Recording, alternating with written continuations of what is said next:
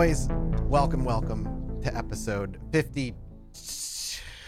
50-ish. 50-ish. It's like 52, somewhere around there. I don't know. Of Illuminati Podcast, I am always one of your hosts, Mike Martin, joined by my other two co-hosts, Alex Fasciani. I am Hello, also sir. always one of your hosts. You are also always one of my hosts. And then, honestly, I think the only one, we've done one episode where Jesse wasn't here.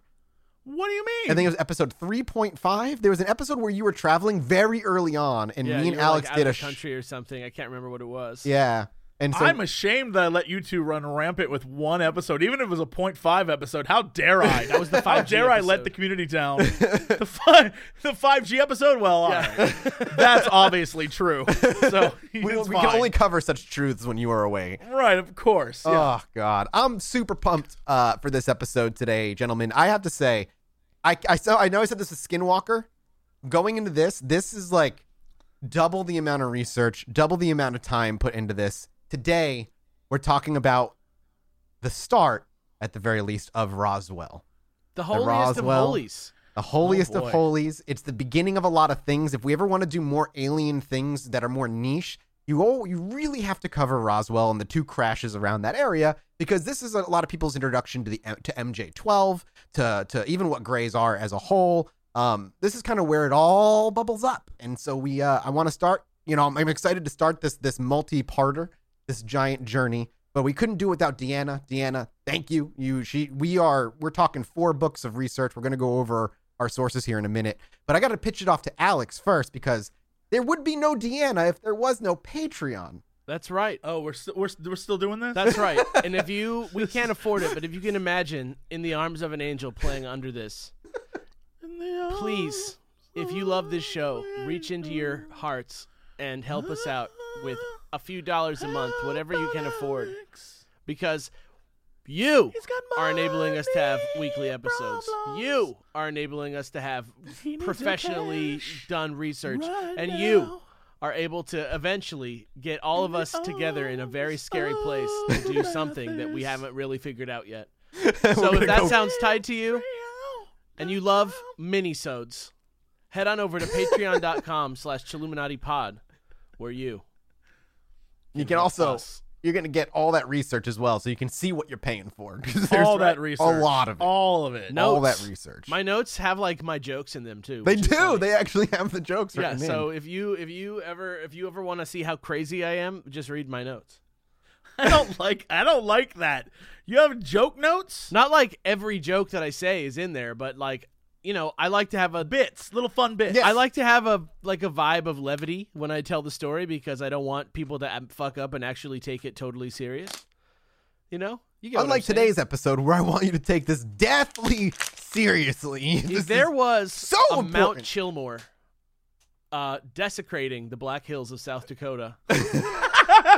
On it, you would see a flying saucer to represent Roswell, New Mexico. The George Washington, who is not on Mount Rushmore. He's been replaced by a big alien with big eyes, and he's there. And what? Wait, so your Mount Rushmore is a crashed UFO? Yeah. I can see it in the side lodged. It's like a crashed UFO, but instead of like a face, it's crashed into like a big alien's face, like the one from the autopsy video. Sure. So in this timeline, we had to do an alien. An alien. All right. What are the other 3? Bigfoot. Teddy Roosevelt is replaced by Mothman, obviously. Yeah. Mothman's obviously got to be up there. Jefferson is Bigfoot. And okay. Yeah. And so who's Lincoln? See, Lincoln should be Bigfoot. I don't know. Just because of the beard? The big head, the hairy face, He's a little bit more associated with the outdoors. Okay. Yeah. Okay. Then Jefferson. Who's Jefferson? Who is the smiling man, injured cold? I feel like he has to be one of the, like, some sort of sea creature. Well, what about the Loch Ness Monster? Well, is that an American thing? Oh, though? Okay. All right. I didn't realize that the Mount Chillmore was the American cryptid. It's the American version, okay. Please. What if it's just a thing representing the Bermuda Triangle? Just a big ass. Like his face is just a triangle. Just a triangle. Just a triangle, and it's just a giant airplane black box. with a thermometer in its mouth and a handkerchief around its head, like it's got a fever from the 1920s. I like it. I like it. Done. Perfect. Fan art, please. Nailed it. No, the Boston Bean Boy's got to get up there at some point. He's Can just we at the shout top out somewhere. to Yeah, all the can fucking we? incredible, like, comic book quality Boston Bean Boy fucking art that We need to keep this going. Boston Bean Boy art. We need to, if we can get a Wikipedia page on, like, some sort of paranormal website. There's a or like, cryptid there's version a of wiki Wikipedia, so. Yeah, if we can start making that, but don't reference this podcast at all, please. Yeah, Yeah. If you think Shepard Fairey is out there listening to episodes of Chilluminati, we want the Boston Bean Boy to be the next Andre the Giant. Like, let's get that BBB, Boston Baked Bean Boy. BBBB. The Boston Baked Bean Boy. Yeah, that's how he is. B4. Because he steals your legal nugs. He's stealing nugs. Yeah. Yeah. Legal nugs. Legal nugs. Legal nugs. He's only in the states where it's legal. Yeah. And we need to just get him out there. Keep talking about him. We need a shirt. Yeah, we're going to get We some need merch. people out there to just reference him in conversation. And if somebody like, could, like the Boston Baked Bean Boy. If somebody could see him, that would be great. Yeah, you could, just spot him If somewhere. you could somehow get shaky camera footage of the Boston Baked Bean Boy getting your legal nugs, that would be great. This is what you back and fund on the clip of Patreon. the alien in the driveway? The alien that's like The one that looks like Dobby? Yeah. The wobbly leg We one. get a Boston Baked Bean Boy in the Nug. driveway. Slapping on down the block. Oh my god, dude. I love this stupid fucking. This is what you fund at Patreon. Thank you, everybody. This is the best. We're definitely gonna get some merch up for the Boston Baked Bean Boy. We got Schlorp my merch God. coming. Keep your How eyes far out. have we fallen? What won't Or we do? how high have we ascended, gentlemen? I'm the Patreon guy, and I'm disgusted by our own market savvy at this point. Is it market savvy? Boston Because that's a Baked Bean compliment. Boy needs a shirt. I'd wear that shirt proudly. Me too, dude. Are you kidding me? He has to say Again, Yeah. he does not. No, need that's to what say he's legal. shouting. He's yelling it. He's in a speech bubble No. next to him. Legalize it! Or We no, he need- sounds no. like John F. Kennedy. Legalize it. We need to, on this shirt, we can't have it related to this podcast. Oh. The shirt needs to say, I went to Boston and all I saw was the Bean Boy. So we Yeah. need like a shirt that looks like you bought it at a Boston tourist shop. I agree. I bought legal like that weed a in lot. Boston, and it got stolen by the Boston Baked Bean. Yeah, like that. Yes. Oh man. Yes. Yes. We need that. Okay. Have We you need- seen my we need- weed? We need to It's like tap a an blurry artist. We picture got to of him hire running somebody away. to whip up a little art, and that's what we need to do. We need to not have any reference to this podcast. We No. need to start this grassroots where in 20 years from now, people are like, I saw him. I saw him out on the street stealing sweet, sweet nugs. I know this is happening. I knew it was love him it. because they were legal nugs. Oh, all right. Thank you guys for allowing us to do our nonsense. We have to divert into the more serious stuff now. Roswell, New Mexico. First, we want to acknowledge our sources for those who like to read along in the book club, both in and out of the Discord. If you like to read along with us, we have 4 major books that we used for research here. The first one is Crash at Corona, the U.S. Military Retrieval and Cover-Up, the 2004 edition specifically. The authors of this are Don Berliner and Stanton Friedman. Don Berliner has been a long-time journalist, aviation historian, been writing full-time for 30 years, has been a newspaper reporter and photographer, assistant editor, Capitol Hill correspondent, a bunch of other stuff. Stanton Friedman actually has his Master's of Science in Nuclear Physics. He was employed by a bunch of high-end places like Aerojet, General Nucleonics, General Now Motors. spends most of his time on Coast to Coast AM. and then in 1970, he went and pursued the scientific investigation of UFOs full time. The USO. USOs, different, totally different, Doing entirely something, different. I tell you. They're bringing all those people around the world. How can they do it? How can they do it all in one night? Only with a UFO. Also, the other books, The Roswell Incident, the classic study of UFO contacts. This is particularly used for interviews. A lot of this book is basically just a compilation of interviews of people around that time. Then we've got UFO Crash at Roswell.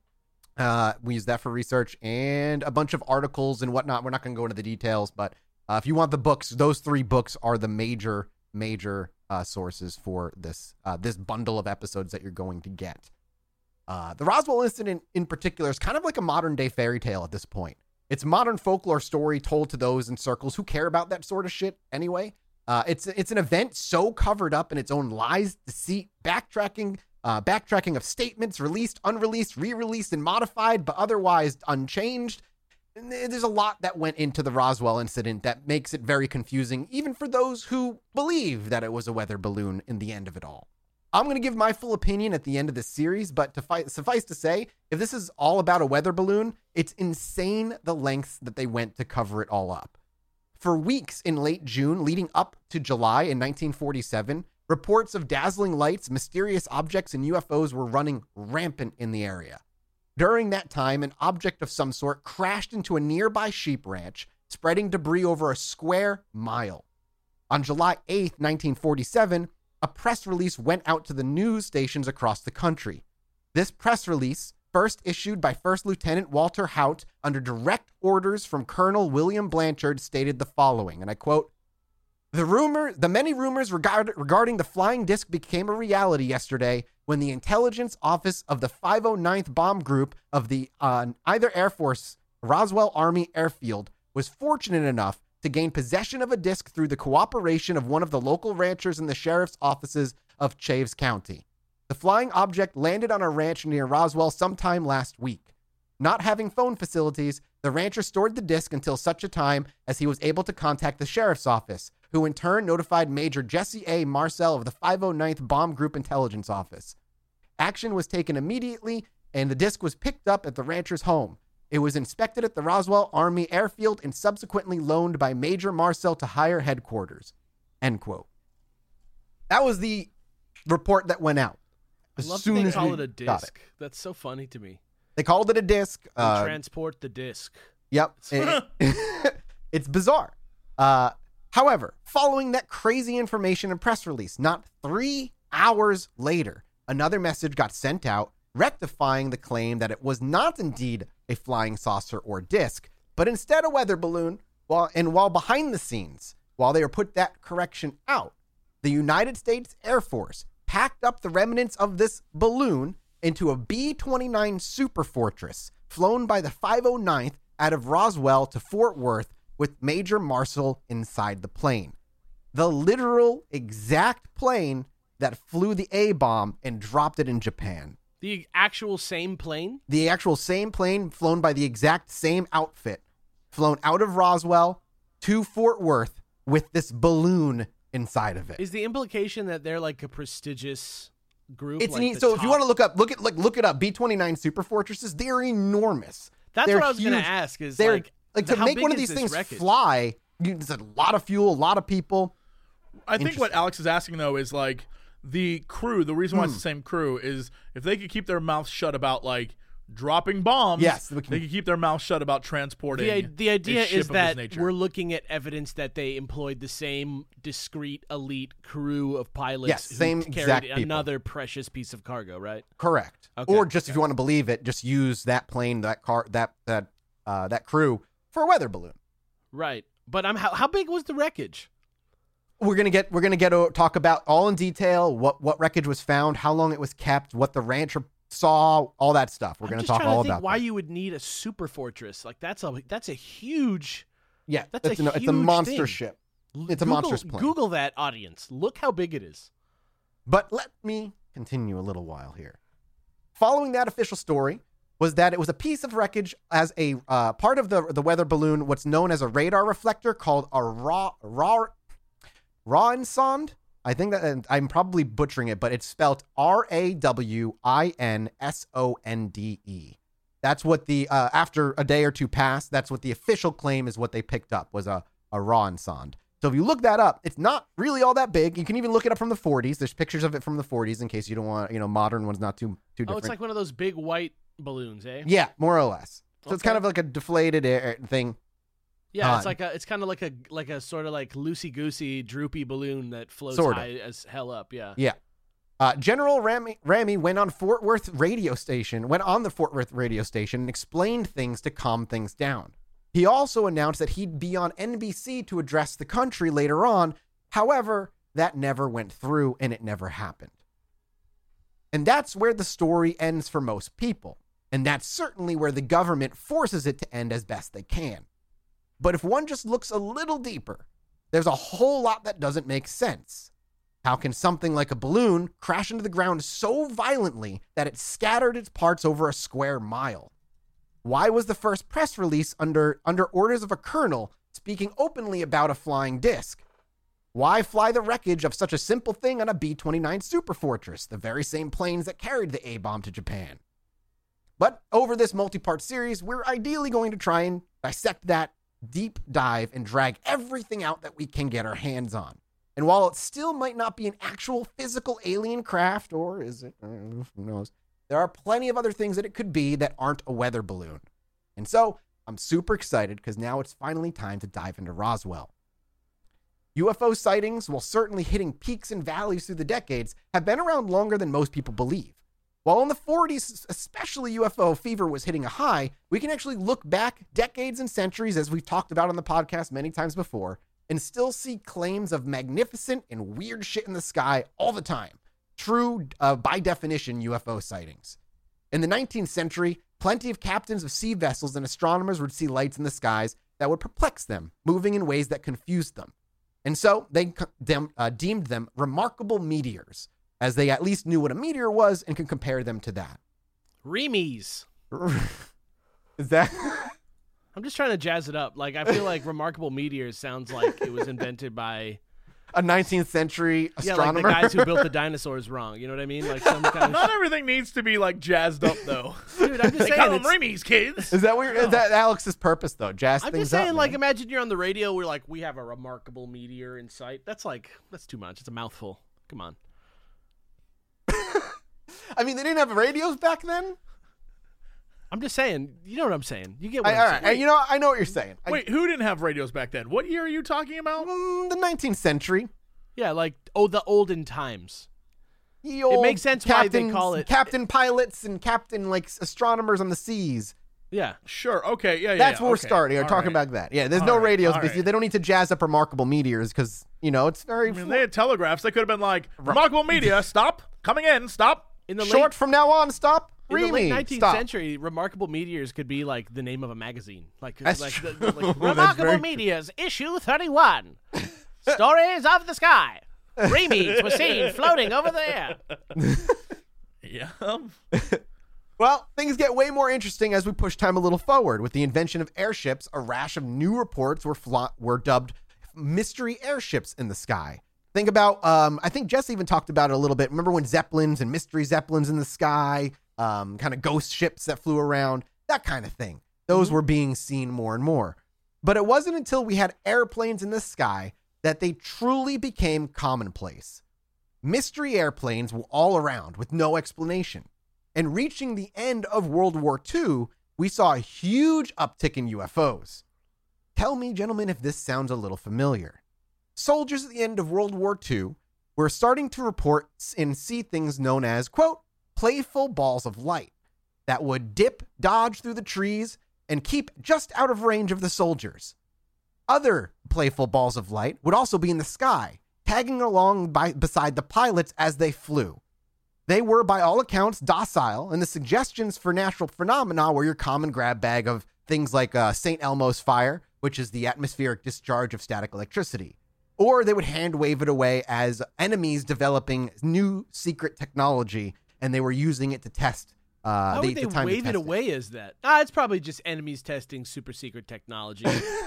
No big deal. Well, so to me, also at the same time, like, if that's true, why are they being passive? And why are they characterizing them as playful? Yes, also true. Why are they calling them playful balls of light? Or playbolas, as we call them on the Chilluminati podcast. What? Was that another? No comment. I would Playbolas. not call them that. A No. playful ball of light, playbola. So it wasn't just the U.S. seeing it either. There were reports of all soldiers, there were reports of all kinds coming from soldiers from every side of the war. And they would eventually be dubbed Foo Fighters, hence the term. And that's where the band gets their name. Then we get the best. I honestly couldn't think of a Foo Fighters song. So thank you for doing something because I just is like, I don't have I don't have anything. And I wonder. Could have gone with learn to fly. Okay, yeah, there you go. Oh, that would have been a great reference right All there. I really want to ask of you, do you believe a flying saucer crashed in the New Mexico desert in 1947? I mean, do I'm you not- though? Do you believe? I'm just going to put this out there, but my father was born in 47, and I'm not saying I always thought he was an alien, but You are What a if star he is? child. What if I'm a you star feel like it was like child? a Superman scenario? Like what he if was my like dad a was baby? Superman? Yeah, but he like wasted it on just like Maybe he just hanging doesn't. out. Maybe he just got like. Maybe when he got exposed to yellow sun, he just like. Maybe he can just like fart really quietly. Like maybe it's just like not that big of that a has deal. never been his power. Okay, fair enough. Never been his Fair superpower. enough. I'm not on the inside on that one. I can't talk. I can't speak on that. Oh, Maybe he just like he's really good at making fall off the bone ribs. Like, you know, maybe it's just like a little No, that's not true either. Unfortunately, none I of mean, those I'm things just are throwing true. them out as examples. Like I said, Does he I've have- never Right, met- of course. I've of never course. met the guy. does he have like a dad dish that he just is really good at? I mean, he used to make like a mean salsa. Do aliens make good salsa? Is that like a thing? I don't Like, know. A mean salsa, that's just like what a dad does. I Yeah, make a mean yeah. salsa. It could just be tomatoes and onions, and it could be a mean salsa if your dad makes it. Yeah, dads make mean salsas. Oh, but he would spice it up. You got to have the jalapenos. Yeah, in you there. got to put them in there. And the onion. Come on now. Ooh, All that right. sounds Anyway, good. what are we doing? Anyway, yeah, you're Let's making me continue. fucking hungry, dude. I need to eat. Dave Beyond Grohl, that, was there, and it's time to talk about Foo Fighters. some yeah. more. So Foo Fighters, that's what they dubbed them at the end of World War II. But sound familiar to Skinwalker Ranch? Just a little bit. Just a little bit. No. What? Same What? type of stuff, same type of report. Yeah, We- same kind of But what activity. if we just like cut Skinwalker Ranch off from this discussion? It's I impossible. can never cut that out of my That's why life. Skinwalker Ranch is the biggest scam of all. Listen. Because Skinwalker Ranch is everything. So every time you bring up anything, you have to be like, well, you know, like Skinwalker Ranch. Yeah. The marketing on Skinwalker Ranch, the team is so good. They're like, well, yeah, Bigfoot, aliens, Chupacabra, Loch Ness Monster, it's all there. Parallel dimensions, I put it's all the there. Loch Ness Monster One-stop was not shop. there. No one said that. I Nobody put- saw him there. Dozens of hours Not of the my Monster life Mash. into reading and researching and outlining and scripting goddamn Skinwalker Ranch. I will bring it up as many times as I want to or need to. I'm just saying, it seems like they're trying to con. It's like the late night infomercial No, of no. Where the Loch Ness Monster was hanging out with the other guy who shot JFK. they're all there. Yes. Everybody's there, dude. Everybody's Everyone's there. Every time we cover, they go to Skinwalker Ranch after. Whatever we cover, it migrates to Skinwalker after. You think I'm joking? That's what Skinwalker Ranch is. Let's not pretend that's what that is. Maybe Did you Skinwalker see- Ranch is like like Fables, but for cryptids and conspiracy theories. Sure. Oh yeah, that'd be great. Yeah. That's where they like retire. You know, they will live together in a community the Skinwalker Ranch retirement community for cryptids. for cryptids. Yes. And Oh, Right. it's so yeah. good. That's another. Write that down. Bigsby Bigfoot, yeah. right? Mothman, And, He's the obviously. detective of the town. Moss Man. Yeah, Moss yeah. Man. he's You obviously off they license. have to have a nurse. So Nurse Nessie, Yeah. Loch Ness Right, monster. yeah, they're all there. They're yeah. all there. It's all right. The guy Anyway, who shot JFK has a paper bag over his head with a question mark on it all the time. okay. So we push forward to 1946. The Scandinavian countries all across. Let me try to reword that. Scandinavian countries in 1946 were reporting tons of lights in the sky. Eventually, they would become known as Swedish ghost lights. Swedish light balls. Swedish light balls. But it wouldn't be until the summer of 1947 where all those events leading up to Roswell would happen. And so we shift our focus to Roswell, New Mexico. Now, it's funny that there's UFO flaps tend to happen during the summertime. I just want to point that out as well. I know I have this written down and I got to use it. The most active points in Skinwalker Ranch were during the summertime. It seemed to take winter off and not be active during the winter. And it seems similar here where there's a rash of stuff happening in the summer and then it all culminates to one big event and then it all stops and then nobody sees anything anymore. It's It's very bizarre. Thinner there.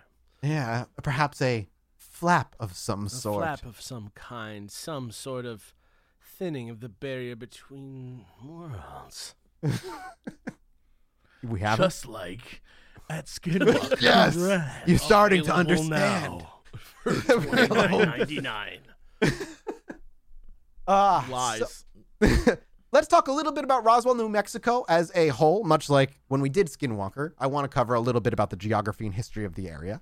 Roswell, New Mexico is located in Chavez County, which forms the entirety of the Roswell micropolitan area. It has a population of around 50,000, and the city was officially founded on August 20th, 1873. Roswell's been home to the New Mexico Military Institute since 1891, a 4-year high school and 2 junior colleges, whose presence contributed to the New Mexico becoming a state in 1912. In the 1930s, the city was chosen to house Dr. Goddard's rocket experiments, who remained for 12 years and led to Roswell being dubbed, quote, the cradle of space exploration, end quote. And then in 2012, fearless Felix Baumgartner left Roswell Airport in a balloon and floated 39,000-ish meters above the ground, which is around 24 miles or so, to the stratosphere before jumping and returning safely back to Earth. He set the record for exit altitude, highest manned balloon flight, and fastest speed of free fall at over 830 miles per hour. Was that the Red Bull thing? I think you might be right. Where he it was live streamed and he jumped from that was amazing. He was the first human to break the barrier of sound outside of a vehicle. Yeah, that was like Iron Man shit. That was crazy looking. Happened in Roswell, baby. Oh, they've got so much stuff that goes for them. However, the city was made famous for the July 1947 UFO crash. However, the crash was more closely located to Corona, New Mexico, at the Foster Sheep Ranch owned by Mac Brazel, the rancher we talked about a little earlier, with another crash happening in the plains of San Agustin, known as the Flats. However, as Corona is a small village with a population of under 200, Roswell was more well known and had more resources to investigate the crash, and kind of by umbrella and a suction effect, it all kind of became known as one event, the Roswell, New Mexico event. There's a sweet little, if you can actually go look, if anybody cares, there's actually a little map you can check out on Wikipedia that just shows exactly where the crash sites are in relation to the cities, so you kind of know where it all happened. At this point, though, we're going to bump into the timeline of events. We're going to jump into the weeks leading up to the actual sighting now, and we're going to talk a lot about what was being seen, because a lot of it was very much the same. Summer 1947, I would personally consider a UFO flap, and it starts on the 25th of June in 1947. A lot of people just jump to the crash, but it was actually a dentist by the name of Dr. R.F. Sensenbauer who actually had the very first sighting. Out in Silver City, New Mexico, on a nice evening, the doctor ended up seeing what he described as, quote, a flying saucer-shaped object about 1/2 the size of the moon, unquote. What? And it was a saucer-shaped flying object about 1/2 size of the full moon. Oh, in the sky. Okay. In the sky. I was like, what in the how he fuck saw is it. he talking about? The Yeah, Death I was Star rolling up? mothership kind of what? Okay. It was moving at a relatively high speed to the south of him. One day later, June 26th, 1947, Lexington, Kentucky, another doctor saw something. A doctor by the name of Dr. Leon Oettinger. He saw, quote, a large silver ball-shaped object, clearly not a balloon or a dirigible, traveling at high speed near the edge of the Grand Canyon, end quote. So this thing zipped by. Grand Canyon, a lot of UFO sightings out there, by the way. This silver ball-shaped object. Now, what that interests me, because people keep seeing saucers, but a lot of saucers, when they travel, by people who see them, they don't actually travel like this, like you see in the movies. A lot of the time, what they see is the saucer flips up on it like a 90-degree angle and then moves forward like that, if that makes sense. So it kind of moves up, and then its front is like a flat plate moving forward. Okay. Am I giving you a good visual here? Like it lands flat, and then it stands up like a rocket ship and takes off straight up into the air. But it'll do that in the air. We'll just kind of flip onto its side, and it'll still travel forward, but it's traveling forward with its what could be considered the top. Now it's front. Yeah. I see. Yeah. So it would propel like a helicopter does when it does it's angled Yeah, down. but like perfectly 90 degrees, not actually fully angled. Like you can, it just goes whoop and then it moves. Interesting. I only Now, are say you that saying because he's that- saying he sees a ball, and I'm curious if he saw the front-facing part of the object or something along It's those like lines. Boba Fett's ship. Like it's like Yeah, kind of more like Sure. Boba Fett Okay, shit. yeah. There we go. That's a Yeah. really good. That's a Yeah. really good comparison. Yeah, thank you, Star Wars. I don't know why I didn't jump to that. George Lucas alien? What? A Star Child? complete. I don't think George Lucas is an alien or a 1080p? Star Child. I think George Lucas be the one that like wants to go breed with the aliens. He's like the Richard Dreyfuss character. That's why the Twi'leks are so hot. What? Oh yeah. Okay. Yeah. Yeah. That's what. I mean, yeah. You know, Oh you're yeah. not wrong. Oh yeah. Yeah. Yeah, just don't question. Like he made them hot because he loves aliens, dude. That's the point. Anyway, the next day, the 27th of June, 1947, we have 5 sightings, all in the same day, scattered across a few different places. The first one is Tin Town, Arizona. A disc-shaped object overhead zipped by and apparently came down to Earth around 10:30 in the morning. This was reported by John Pesh, who is an electrician. So basically what he ended up seeing is a disc zipped over and then it came down like towards out of sight, but was moving down towards Earth. He believed to be moving toward it and just On kind the of 27th. this is on the 27th Okay.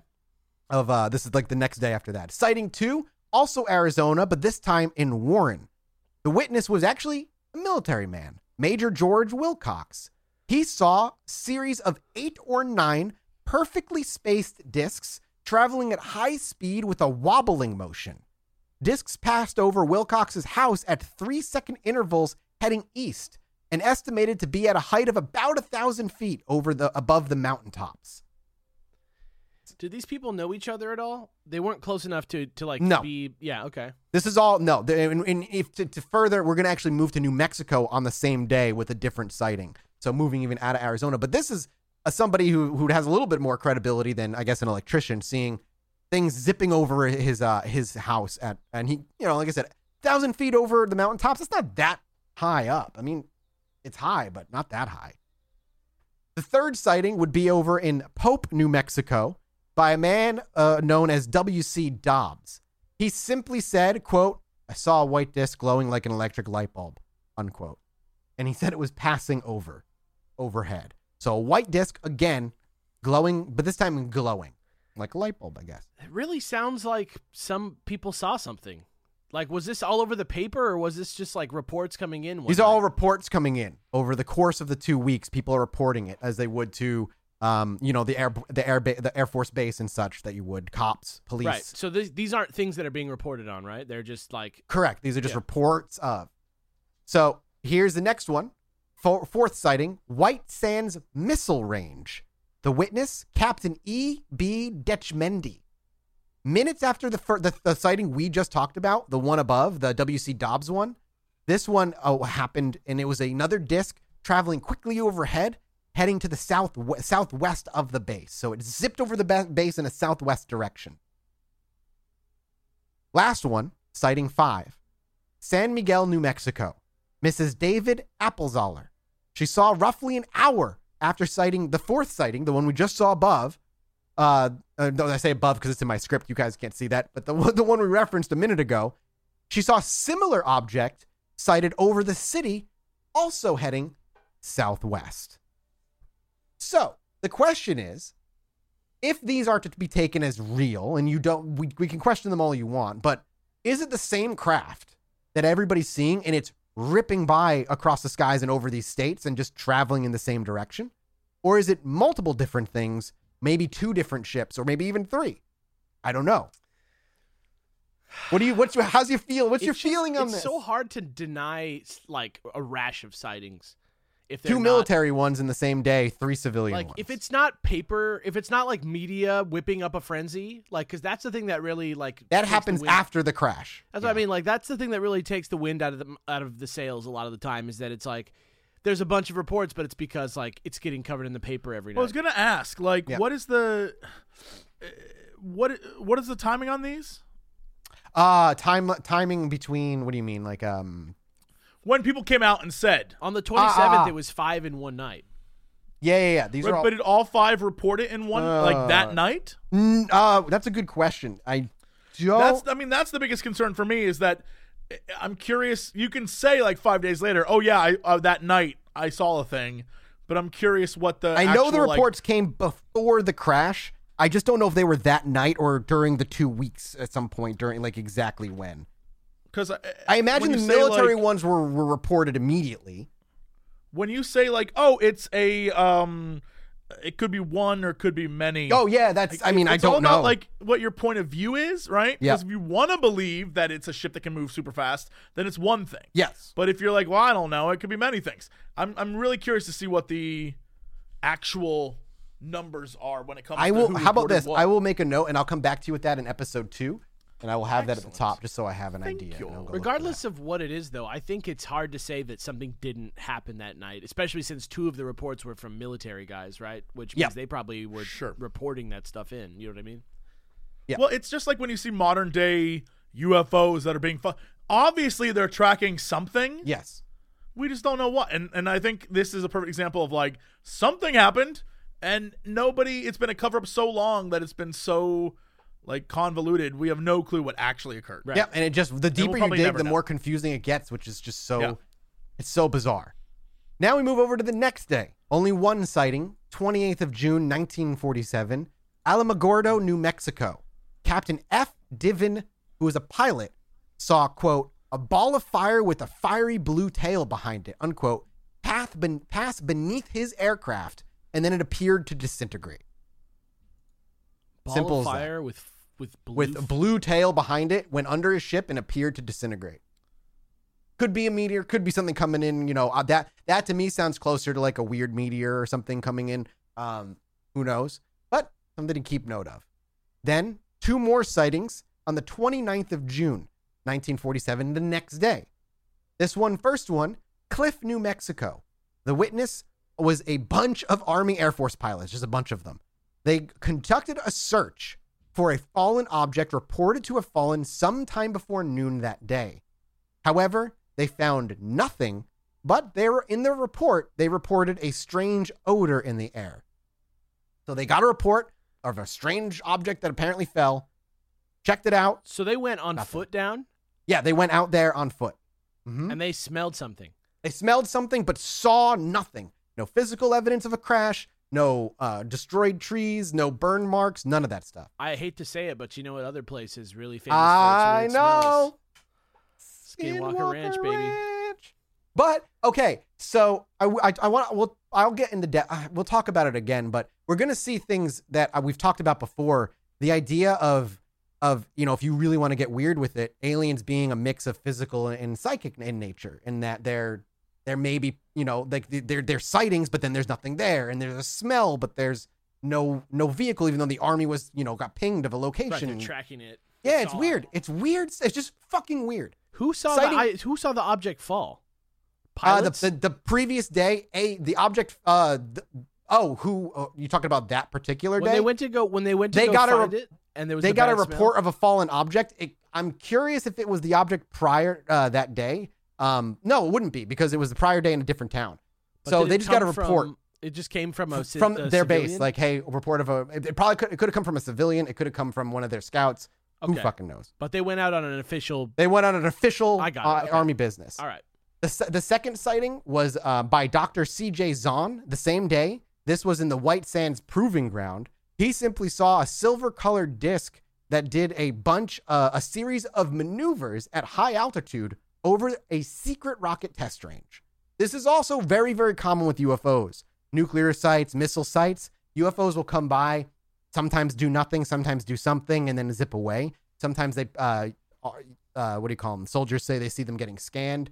But this is also weird too. It kind of shows up, does a bunch of weird jerky maneuvers in the sky, and then takes off. Gone. That's the thing. There's so many things in this case about like flying objects that are like maneuvering around. Yep. And I just don't see a weather balloon doing that. And keep in mind too, this is happening how long after we dropped the A-bomb? Like 2 years? This is 1947. Yeah, so we dropped it in 46. Yeah, so 45? That's a I Jesse can't remember. question. Not Jesse, an when Alex did we drop question. the A-bomb in Japan in World War II? Was it 45 or 46? To end the war, Yeah. 45. 45. So a couple years later, we're looking at after we dropped the A-bomb. And there is an argument that if if it is extraterrestrial in nature, they took interest when we started splitting the atom and causing mass destruction. But again, a fun theory for another time. Anyway, that's what they saw on that day. 30th of June, 1947, the next day. Location, Albuquerque, New Mexico. A rail worker by the name of Price saw 13 silvery disc-shaped objects while we're traveling one after another. Initially heading south, they then changed course abruptly and then went east and then reversed dramatically going west before disappearing out of sight. Like, what is that? Like, what could that be? I don't know. It's so weird. It's so weird. That's another official report, right? That's a railroad worker. This is not a military site. Right, this is somebody called it into the police. Yeah. You know, blah blah blah. I saw this. Sighting 2 of that day was then in Tucumcari, I think is how you say it. Tucumcari, New Mexico. This was another just civilian. Helen Hardin. She was a Quay County Abstract Company employee. Are we on the 30th now? We are still. This is still. Yes, this is still the 30th. Okay. Sighting 2 of the 30th. The railroad worker was the 30th. This is also the 30th. Okay. She saw a flying saucer from her front porch traveling east to west at high speed, about half the size of the full moon, with slight yellow cast. So it was glowing slightly yellow, going east to west, back and forth a bunch. I wish she saw a lot of them. I wish she saw 13. Yeah, but remember so cool. the general like earlier saw 9. I know, like maybe they were buzzing the whole. Not area. the general, but it's weird. And then we get to the 1st of July, 1947, where we got 3.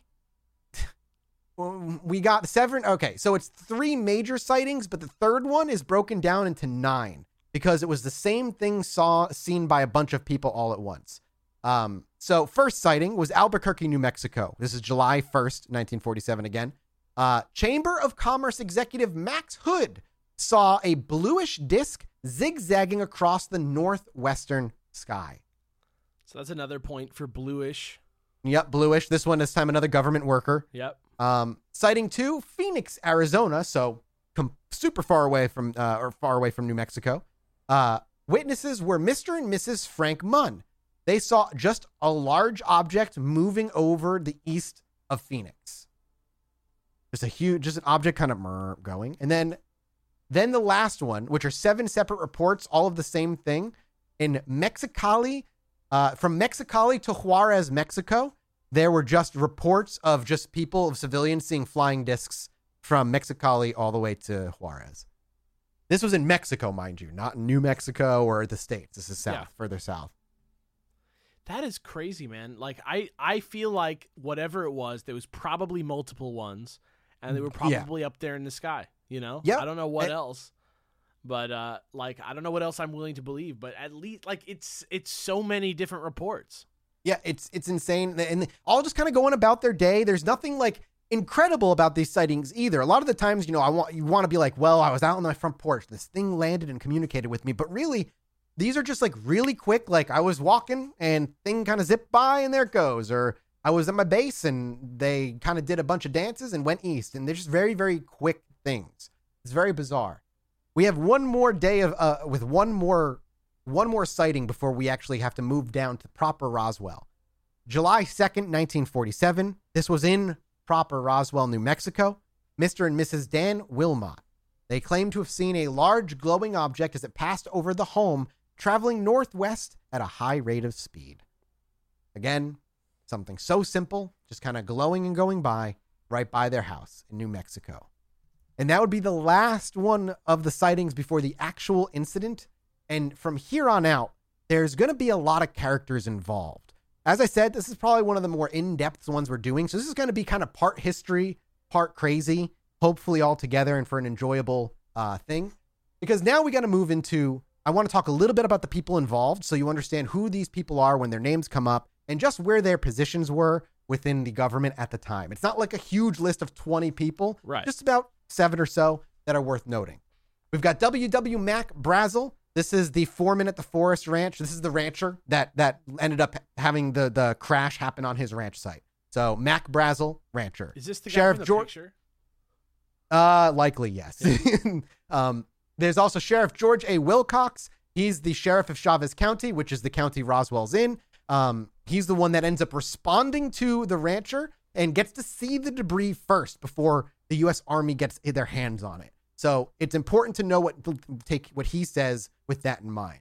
Frank Joyce is a reporter and announcer for the Roswell radio station KGFL. He interviewed Mac Brazel on the telephone before the military arrived and was later told a different story entirely. We'll go about that as well.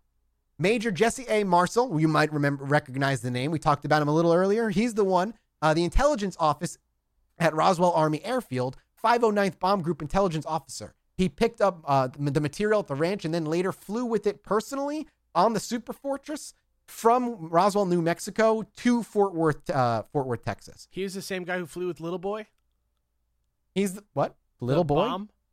Yeah, no, he didn't fly with the bomb. He just flew personally with the crash debris from Roswell there. Then there's CIC Cavett. He's the counterintelligence officer. He picked up material at the ranch, has since denied any involvement despite multiple eyewitness testimonies putting him at the scenes. We'll talk about that as well. Gerald Anderson claimed to have found wreckage and bodies on the plains of San Augustine. That's the second crash site, but remember, about 120 miles from where Mac Brazel found the wreckage. 6 years old, and this was all 6 years old at the time. He was 6 years old at the time, Gerald. So, again, important to keep that in mind when Gerald Anderson talks about what he sees. He was 6. Then there's Grady L. Barney Barnett. She claimed to found some wreckage and bodies in the plains of San Augustine as well. Also in the same-ish area, about 120 miles from where Mac Brazel found the wreckage. And then finally, Glenn Davis. He was a mortician for Roswell Army Airfield and claimed to have spoken with a nurse who had seen the alien bodies for herself. However, the nurse remains unidentified, of course. We do not know who that nurse was, nor if we can take that as a point of fact. So he's just known because he has this one piece of hearsay. Correct. That's one of those like, well, he might just be trying to get in on the story. Like, well, no, the nurse, she saw the aliens, dude. She saw them. She definitely saw them. So we're going to quickly talk a little bit about the actual event, and then we're going to leave the episode off. And we're going to move into episode 2 soon. Damn. Wednesday, July 2nd, 1947. The day of the last sighting that we talked about is actually the very beginning of the Roswell incident. Mr. and Mrs. Dunn Wilmot reported an oval-shaped object moving at an incredibly high rate of speed over their house in Roswell, New Mexico. During a thunderstorm in the Corona, New Mexico area, Mac Brazel heard a thunderclap that sounded like an explosion that he says sounds, quote, much different than thunder, end quote. William Woody also reported that he and his father watched a bright meteor described as white with a red tail streak across the sky, falling past the horizon out of sight. So this is all in July 2nd, 1947. You kind of take pieces. Each one saw a different thing. Brazel had the clap happen. Mr. and Mrs. Dan Wilmot saw an oval-shaped object fly over their house, just kind of like, whoa, neat. Oval-shaped fits tic-tac shape. Whoa. Wow. Neat. I don't know. What do you think they were saying in 1947 when they Whoa, saw wife, bro? Did you In 1947, they were like, Yeah. tubular, my guy. Bodacious husband, bro. I know, wife, Listen, bro. dude, this is what a happens. craze. I've been in the alien world too long now. I grew the hair. I smoke weed way too much. I'm gone. You can't save Yeah, me. no, whatever, Whatever, wife, bro. The war That's is totally- just barely over, my dude. Okay. Thank God I survived the war to come back to you, wife, bro. Hitler is freshly Thanks. buried, bro.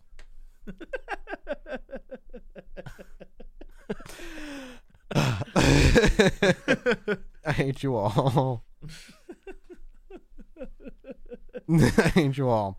So tell All right. me, is there actually a theory that you're gonna get to that like explains, like in a like sort of like almost like lore way, like how all these people are seeing all these different craft? Is that like Yes, but that's not going to be till much later. right? But there is Yes. that people. Yeah, Are, yes, you fool. Not too much Much later. later. Please, Alex. Please, we'll get there eventually. I'm just All so right. fascinated by the situation because like conceptualizing it like this, I didn't really realize that it was like a bunch of little things that sort of just all happened at once that everybody got involved in all together. I thought it was more like one thing that happened. Tommy Lee Jones was there. He joined the Men in Black, and he had to leave his girlfriend behind. Here comes the man. He was going to propose. He was going to propose. He had brought the flowers, and he gave them to the alien instead. It was so sad. Yeah. It was sad. It was very sad. But it's okay because they're all in a marble anyway. The end. Yeah, true. Everything means nothing. We're just toys. Bum, bum, bum, bum, bum, bum, bum, bum, bum, bum, bum, bum.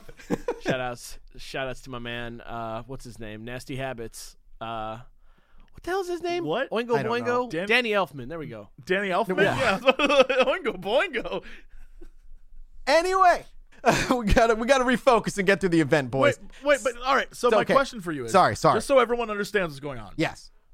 Leading up to this moment, yes, there are numerous sightings over days, weeks. Over days. It is post-World War II. Yep. We've dropped 2 atomic weapons.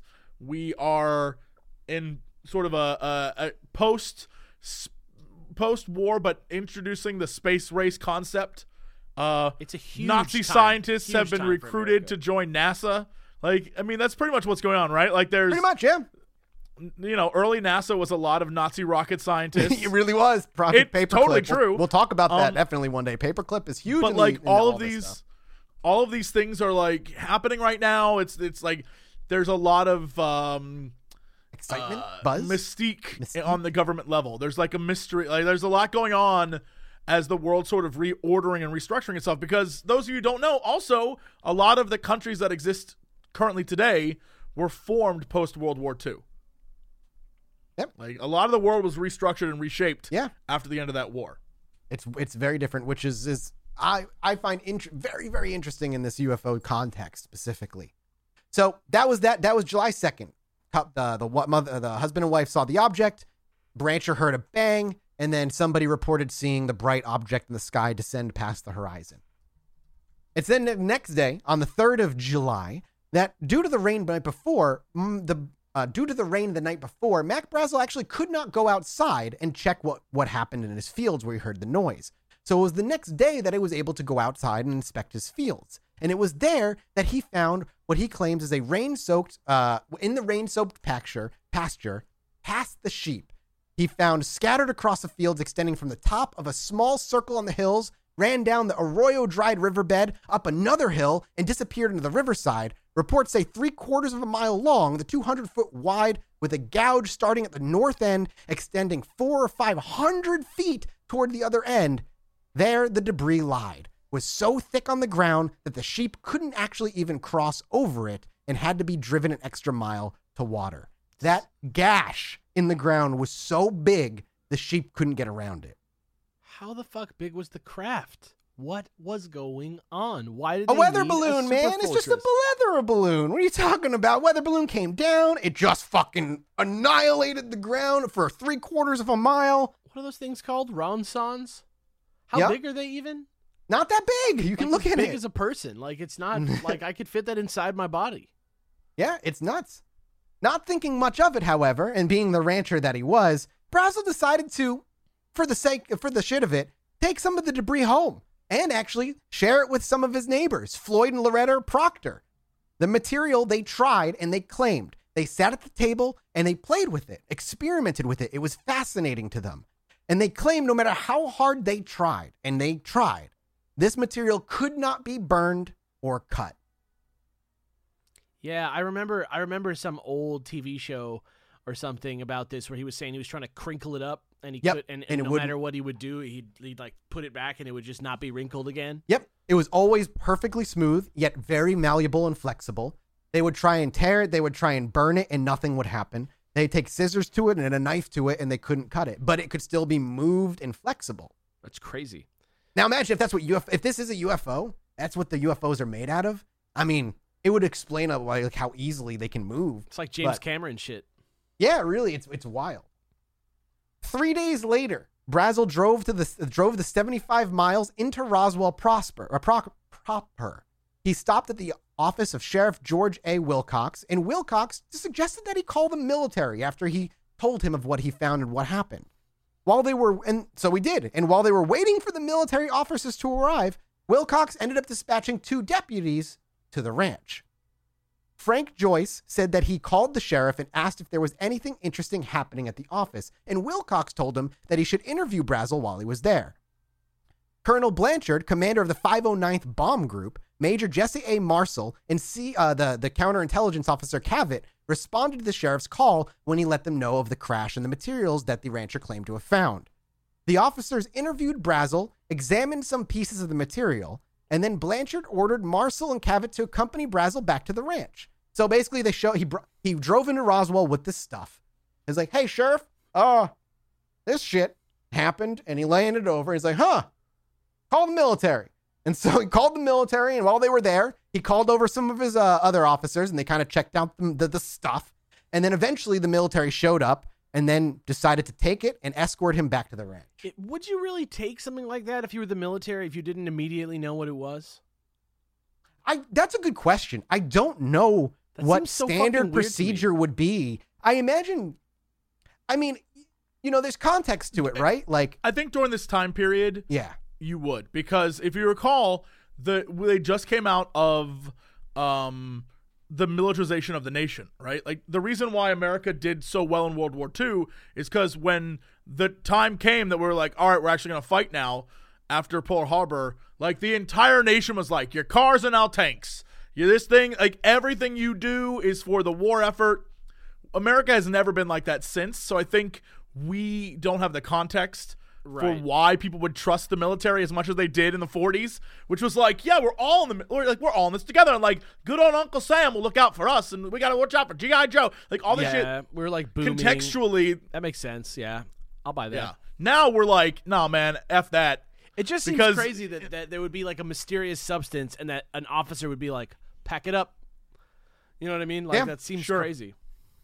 Yeah, but it's tough. It's so tough because, like Jesse said, the late 40s, this is just a time of mystery for the government too. So everything they're doing, they're probably just like, put a lid on it, put a lid on it, put a lid on it, put a lid on it. And that's what's messed up is it's a time period where the public is like, we love the military. Yeah. Our boys in, I won't say boys in blue. Yeah. That's not true. It's not. Our boys in whatever color uniform they're wearing. But at the same time, it's also when the government's doing some really messed up, like, secret op shit. Oh, yeah. And the Cold War is kicking off, and like, it is everyone that, everyone from Hoover on up, like, it's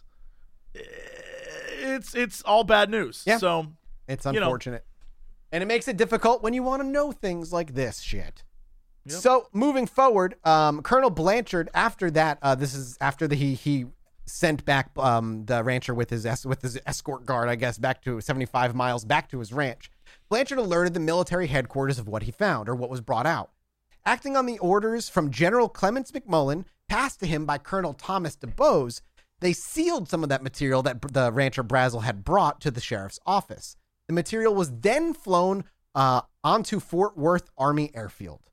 Not the big super fortress one. This is just a piece of material that he brought. It was immediately brought to Fort Worth. This is just a little proof of concept. Yep. And remember, he and the Brancher had this material for about 3 or 4 days. He played with it for like 3 or 4 days. Around, yeah. Yeah, him and the neighbors, they were literally playing with it. It's what they did with it. That's the other thing that's weird about this is they're like, we don't know where it is, or they didn't know that it existed. Because you'd think if it was like a craft that you lost, that you would just go get it the same day because you probably know exactly where it is, right? Yeah, if this is like a U.S. test craft with a pilot inside and it gets annihilated, why did it take him driving into Roswell? Or something in there? You know what I mean? But there is some interesting theories that we'll talk about, that they could be another country's, the Cold War, Russia, a test vehicle of theirs that ended up crashing. I heard some crazy theory one time about it being like a hoax from Russia. Yep, there's a theory that they literally took a craft. We'll talk about this in episode 3 way deeper, and why people kind of take it a little seriously. But and they filled it with physically deformed and mentally impaired children, and sent it to crash, and that hoping that they would mistake the bodies of those physically deformed and mentally impaired children as aliens. That just seems so fucked up to me. Like, how could that be the plan? Like, how? And how is there any way that you can guarantee that whoever sees them is going to go aliens? I mean, I heard that potentially the plan, if that was the case, like one of the reasoning behind it was like, a lot of the reasoning behind a lot of the Russia stuff is like it's the Cold War. The Cold War is just starting, and it's Russia saying we can do whatever we want on your soil. And the justification is America's supposed to be like, Oh, shit. we have to cover this up. We don't want people to know, which seems very like spy movie-y, which I think who knows if that's real or not. Yeah, but it makes sense in like a noir film kind of way. Like we have to cover it up. They're on American soil. Yeah, I mean it's an easier way to swallow it if you want to go that angle for sure. After the military officers left alongside with Brazel to escort him, the two deputies returned. Do you remember the sheriff sent out 2 deputies to check out the crash site with the debris? They came back after the military left with the rancher, and they reported to have found no debris in the debris field, but they did find a burned area in one of the pastures. The sand had been turned to glass and blackened. It looked as if something... How hot does it have to be to glass sand? And they said it looked as if something circular had touched down. Now, remember, these are the deputies that the sheriff sent out. 3,200 degrees. It has That's insane. To glass sand. And there's no debris. It's gone. The debris is gone. That's so At least hot. as far as they saw. Yeah, and it's all burned down. The aircraft from Roswell was met at the Fort Worth Army Airfield by DuBose and Colonel Alan Clark. Clark received the plastic bag with the debris and walked to the command B-26 to fly it onto Washington, D.C. and General McMullen. So they literally brought this thing to Fort Worth, Texas in a baggie, handed it off, and now it's being flown to D.C. Immediately to D.C. because they're like, it's a weather balloon. Off. Goodbye. Yeah. See ya. Off to D.C. it goes. No one was like, do you guys have anything silver and disc shaped that you guys sent out that we need to worry about? Yeah, is there some secret tech going on? It just doesn't make logical sense to me totally. That they would do that with like... It doesn't. Honestly, weather balloon, I don't buy it. But again, we'll talk about more of the evidence. Anyway, because the trip back to the ranch was 75 miles and it was so dark, Brazel, Marcel, and Cavett being the 2 people from the military, arrived after dark, and they just ended up staying the night. They just spent the night there. Going on to the next day, Monday the 7th, At the 1940s. ranch? Yeah, they stayed at the ranch overnight. Weird. Okay. Yeah. But that means the next day, Brazel was able to take them both out to the field where he found the debris. Marcel and Cavett walked the perimeter of the field and then ranged out looking for more debris or another crash site maybe that was in the area, but ended up finding nothing. Finally, they returned and spent the remainder of their day collecting what debris they still could.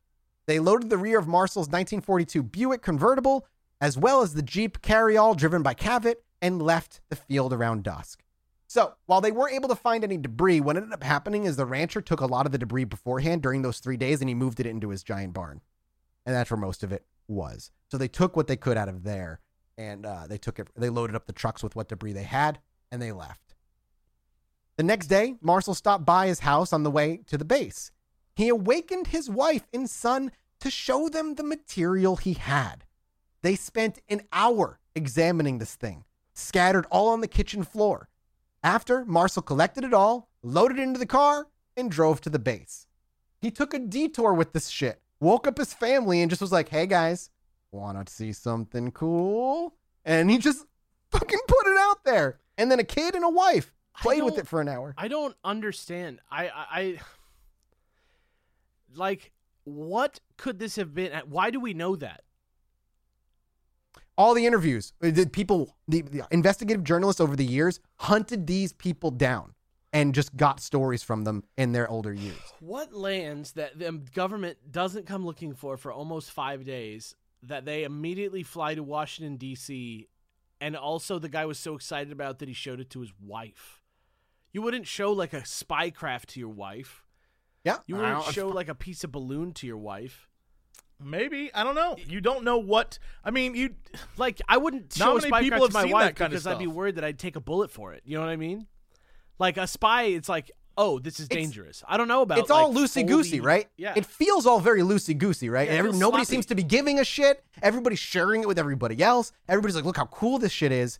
But it's right after that Marcel and Cavett visited with Blanchard, the other military guy that they've been talking to. in his quarters telling him what they'd seen with the material and so on. Blanchard then called the Provost Marshal, Major Edwin Easley. Blanchard ordered Easley to post guards on the roads around the crash site, denying all access to anyone without official business.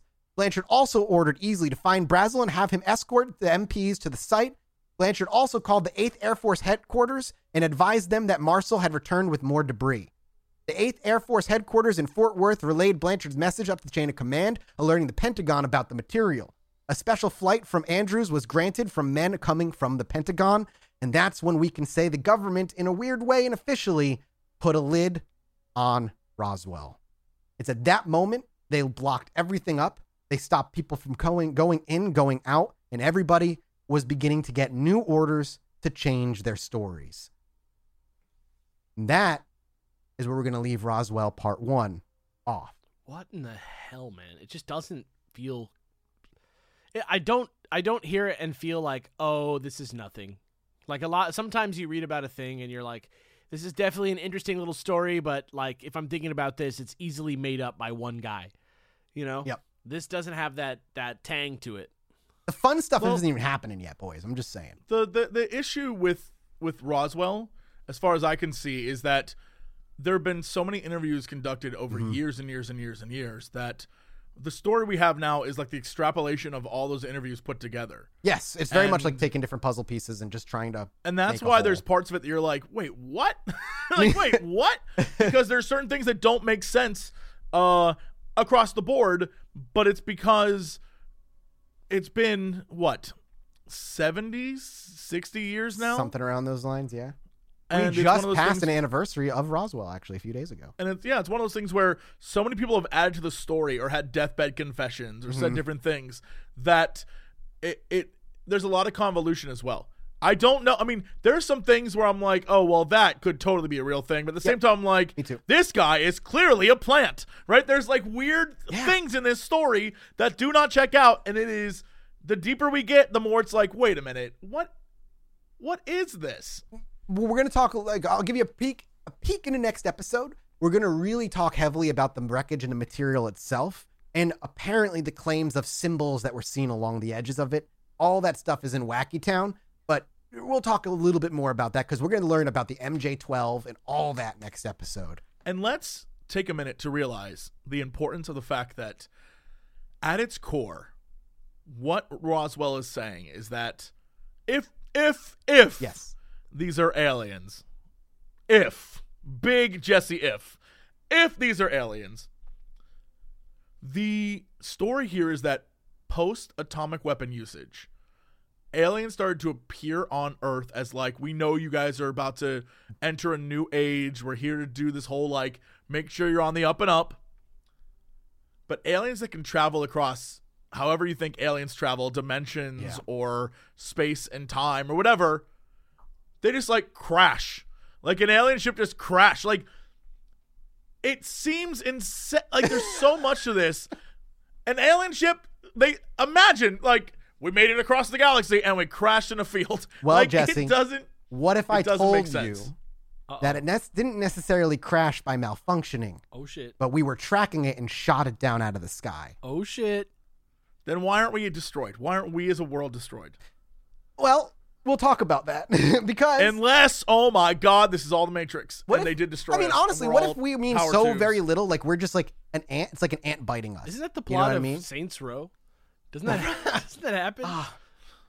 Actually, yes. I think Saints Row 4, where like aliens invade and put us in the Matrix. You're absolutely right. You're absolutely right.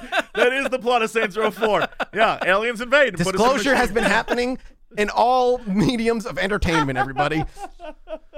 I hope you enjoyed part 1 of Roswell. I am so excited to dive into this 3 or 4-parter. I don't know what it's going to be, but this has been, I'm so excited to keep going. Thank you all so much for listening. As always, if you want, and you've been listening and you want to leave us a good review or a review where you listen, it does a lot to keep us kind of at the top and where people finding us and discovering us. We're at over 1,200 reviews on iTunes now. Wow. Maintaining that 5-star average. We constantly crack into the top 10 improv comedy. Improv comedy? Yeah, we do. We're in the top 10 podcast. Is there not improv. a paranormal podcast? There is not, but we do crack into the top 50 true crime podcasts regularly as well. Get Um, wrecked. We should be #1 paranormal podcast. There's no paranormal like. There should be. Are they saying because it's not category. real? Because I tend to agree.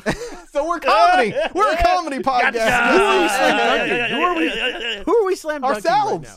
right now? And we're slam dunking ourselves and all those on Patreon who gives us their money. Thank you so much. We're gonna go record a mini-sode. If you want to reach out to us, you can do so on Twitter. I'm at Mathis Games, Alex at Fossian AA, Jesse's at Jesse Cox, and the podcast at Illuminated Pod. Same thing on the Reddit. God, Jesse, you have so many dreams. I'm so ready to have you dream interpret next time we do a fan. Boy. It's gonna be great. But we're out of here. Goodbye, everybody. We'll see you next week. Patreon.com/Illuminati Pod.